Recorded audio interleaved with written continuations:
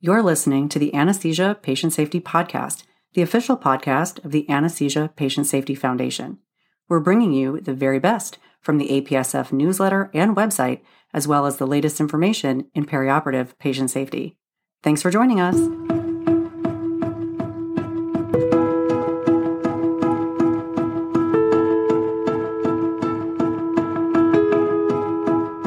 Hello, and welcome back to the Anesthesia Patient Safety Podcast. My name is Allie Bechtel, and I'm your host.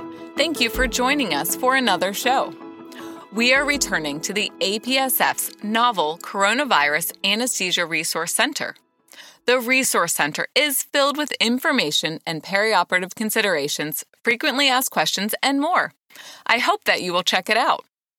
Before we dive into today's episode, we'd like to recognize Fresenius Kabi, a major corporate supporter of APSF. Fresenius Kabi has generously provided unrestricted support as well as research and educational grants to further our vision that no one shall be harmed by anesthesia care. Thank you, Fresenius Kabi. We wouldn't be able to do all that we do without you. I also want to remind you about an exciting research opportunity. The APSF is working with the Foundation for Anesthesia Education and Research, or FAIR, to help promote the upcoming Mentored Research Training Grant. This is a 2-year, $300,000 award that aims to help anesthesiologists develop the skills and preliminary data they need to become independent investigators in the field of anesthesia patient safety. If you are interested in pursuing the APSF FAIR Mentored Research Training Grant, you will need to submit a letter of intent prior to submitting a full application. The letter of intent submissions will open December 1st, 2020 and close on January 1st, 2021. More information can be found on our website, and I will include a link in the show notes. There is still time, but don't delay. And now, let's head back into the novel Coronavirus Anesthesia Resource Center.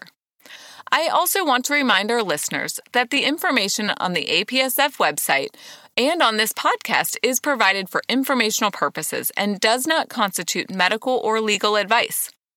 You can get to the Resource Center from the APSF homepage and clicking on Patient Safety Resources. First one down is Novel Coronavirus COVID-19 Anesthesia Resource Center. Then scroll down because we are going to start with a review of the AORN, ASA, and APSF clarification of Powered Air Purifying Respirator, or PAPR, use in the operating room and other procedural areas in which sterile fields are present. This was published on the website on June 30th, 2020. This is also related to one of the frequently asked questions in the Hospital Facility Administration section, which asked, "Our hospital administrators will not allow us to wear PAPR in the operating room. How do I address this issue?" The avoidance of PAPR use in the OR stems from the CDC statement that PAPR use in the OR has not been recommended due to the lack of evidence to support safe use of this device and possible contamination of the sterile field from the exhaled air. In addition, AORN recommended the use of a fit-tested N95 respirator since there was lack of evidence to support PAPR use. This joint ASA, APSF, and AORN statement is important since there are hospitals in the U.S. that misinterpreted the AORN guidelines on PAPR use, and as a result, anesthesia professionals and other healthcare personnel in the operating room were being told that they were not allowed to wear a PAPR in the OR. This is important since the PAPR is used by people who do not pass a fit test with an N95 respirator. The thought was that the air leaving the PAPR could contain microorganisms that would contaminate the sterile field and lead to increased risk of surgical site infections. Studies evaluating PAPR use in the OR show that this does not actually occur. I'm going to read the clarification regarding PAPR use in the OR, which states, "When an N95 cannot be properly fit tested for use by healthcare personnel in the operating rooms and other invasive procedural areas, or an N95 is not available for urgent emergent procedures, we recommend that an interdisciplinary team, including infection control, nursing, surgery, and anesthesia personnel, determine how PAPRs may be most safely used for respiratory protection in the perioperative environment when a sterile field is present. Each healthcare facility or system should develop a standardized procedure for perioperative PAPR use and protection of the sterile field from contamination. For example, identify portions of the sterile field to be covered, direction of the blower exhaust, and type of PAPR allowed, such as loose-fitting, full-face piece, or hood style. I will include a link to this statement in the show notes as well. Now, while you are in the Novel Coronavirus Resource Center, if you continue to scroll down, you will find the COVID-19 and anesthesia FAQ section. We are going to look at some frequently asked questions about wellness as it relates to the pandemic. Anesthesia professionals and all healthcare personnel are often very focused on providing safe anesthesia care to patients. But wellness is a vital topic because we also know that when anesthesia professionals experience burnout, this can be a threat to patient safety. In fact, this is one of the APSF's perioperative patient safety priorities, number 11. Anesthesia professionals and burnout. The first question asks, what about health and wellness? I am quite stressed right now along with my colleagues and want to know what resources are available for me and my colleagues. What can I do? This is a great question, and I'm sure some of you listening to this are thinking, this sounds like me too. So what can we do? First, let's review some common reactions related to the coronavirus pandemic, which may include the following. Fear and anxiety about you or a loved one becoming sick from this virus, and repeated thoughts about the virus spreading. Feeling irritable or on edge. Experiencing physical reactions to the increased stress, including headaches, upset stomach, or muscle tension. Having trouble with focus or concentration due to being preoccupied with thoughts related to the virus. Having trouble sleeping. Feeling overwhelmed with information overload from monitoring media and websites for all of the latest news on the coronavirus pandemic. It is a lot, and it is stressful. Here are some ideas for stress relief, self-care, and coping during this health crisis. First, try to maintain perspective. One question you can ask yourself is, how real is this threat to me right now? Next, try to continue as many of your routine activities as you can, especially if this provides a source of comfort and predictability. You may feel better after talking with friends, family, coworkers, or a counselor about your feelings and concerns. Get moving, since participating in daily exercise can be helpful in decreasing stress levels. Try to limit daily intake of news and media related to the virus. When possible, try to participate in an activity that you enjoy to give your mind a break from worrying about the virus, which may help restore a sense of balance. There are relaxation techniques that may be useful as well, including deep breathing, meditation, prayer, mindfulness, or other relaxation techniques. I will include a link in the show notes to resources published by the American Society of Anesthesiologists and the American Association of Nurse Anesthetists to help with stress management. I hope that you will check it out as well. And just like so many other aspects of life, there may be an app for that, since there are several meditation apps available.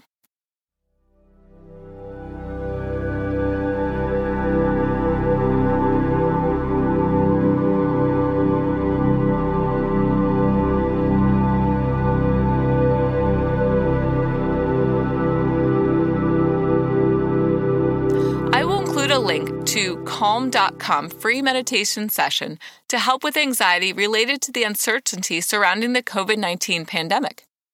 I listened to the Calm Together global meditation session while preparing for this podcast, and it was very relaxing. And there are other free sessions on the website as well. Another option for resources to help manage stress and anxiety may be to talk with your primary care physician or your healthcare organization's employee assistance program. The next question asks, do I need to isolate from my family when I return home after treating COVID-19 patients? This is another very important question and one that we have not had to consider before. The good news is that with precautions such as wearing appropriate PPE, careful donning and doffing, hand washing, and not touching our face or hair, that we take while providing anesthesia care can help to decrease our risk for contracting the virus, and this can help decrease the risk to other people, including our families at home. You may also want to consider leaving work scrubs at work, using shoe covers at work, or leaving dedicated work shoes at work as well. When we do these things, it helps to decrease the risk of transmitting the virus to the same level as standard community-acquired spread. While at home, frequent hand washing and standard cleaning of home surfaces is likely adequate, especially when no one in the home is experiencing symptoms related to COVID-19. The CDC provides recommendations for decreasing transmission of the virus at home, and I will include the link and recording in the show notes. Let's tackle the last question in this section. How can I practice social distancing in the OR? Here are some recommendations that may be helpful to maintain social distancing while working in the OR and ICU. Minimize talking in OR and ICU rooms because phonation may generate aerosolization of respiratory or oral nasal secretions. This may underlie community spread. Only those conversations necessary for patient care should occur. Only people with active duties should remain in OR and ICU rooms. Staff violating this practice should be politely asked to leave. Do not congregate in work areas. Patient care discussions should be done between the minimum number of providers necessary, or even over the phone. Within OR rooms, breaks are an important part of patient safety for anesthesia professionals.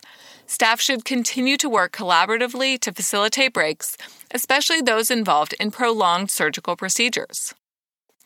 Well, that's all the time we have for today. We hope that you will check back in the APSF Coronavirus Anesthesia Resource Center to learn new information about anesthesia care during the pandemic and to help answer any questions you might have in our FAQ sections. If you have any questions or comments from today's show, please email us at podcast@apsf.org. Visit apsf.org for detailed information and check out the show notes for links to all the topics we discussed today. Do you want to join the crowd and donate to the APSF?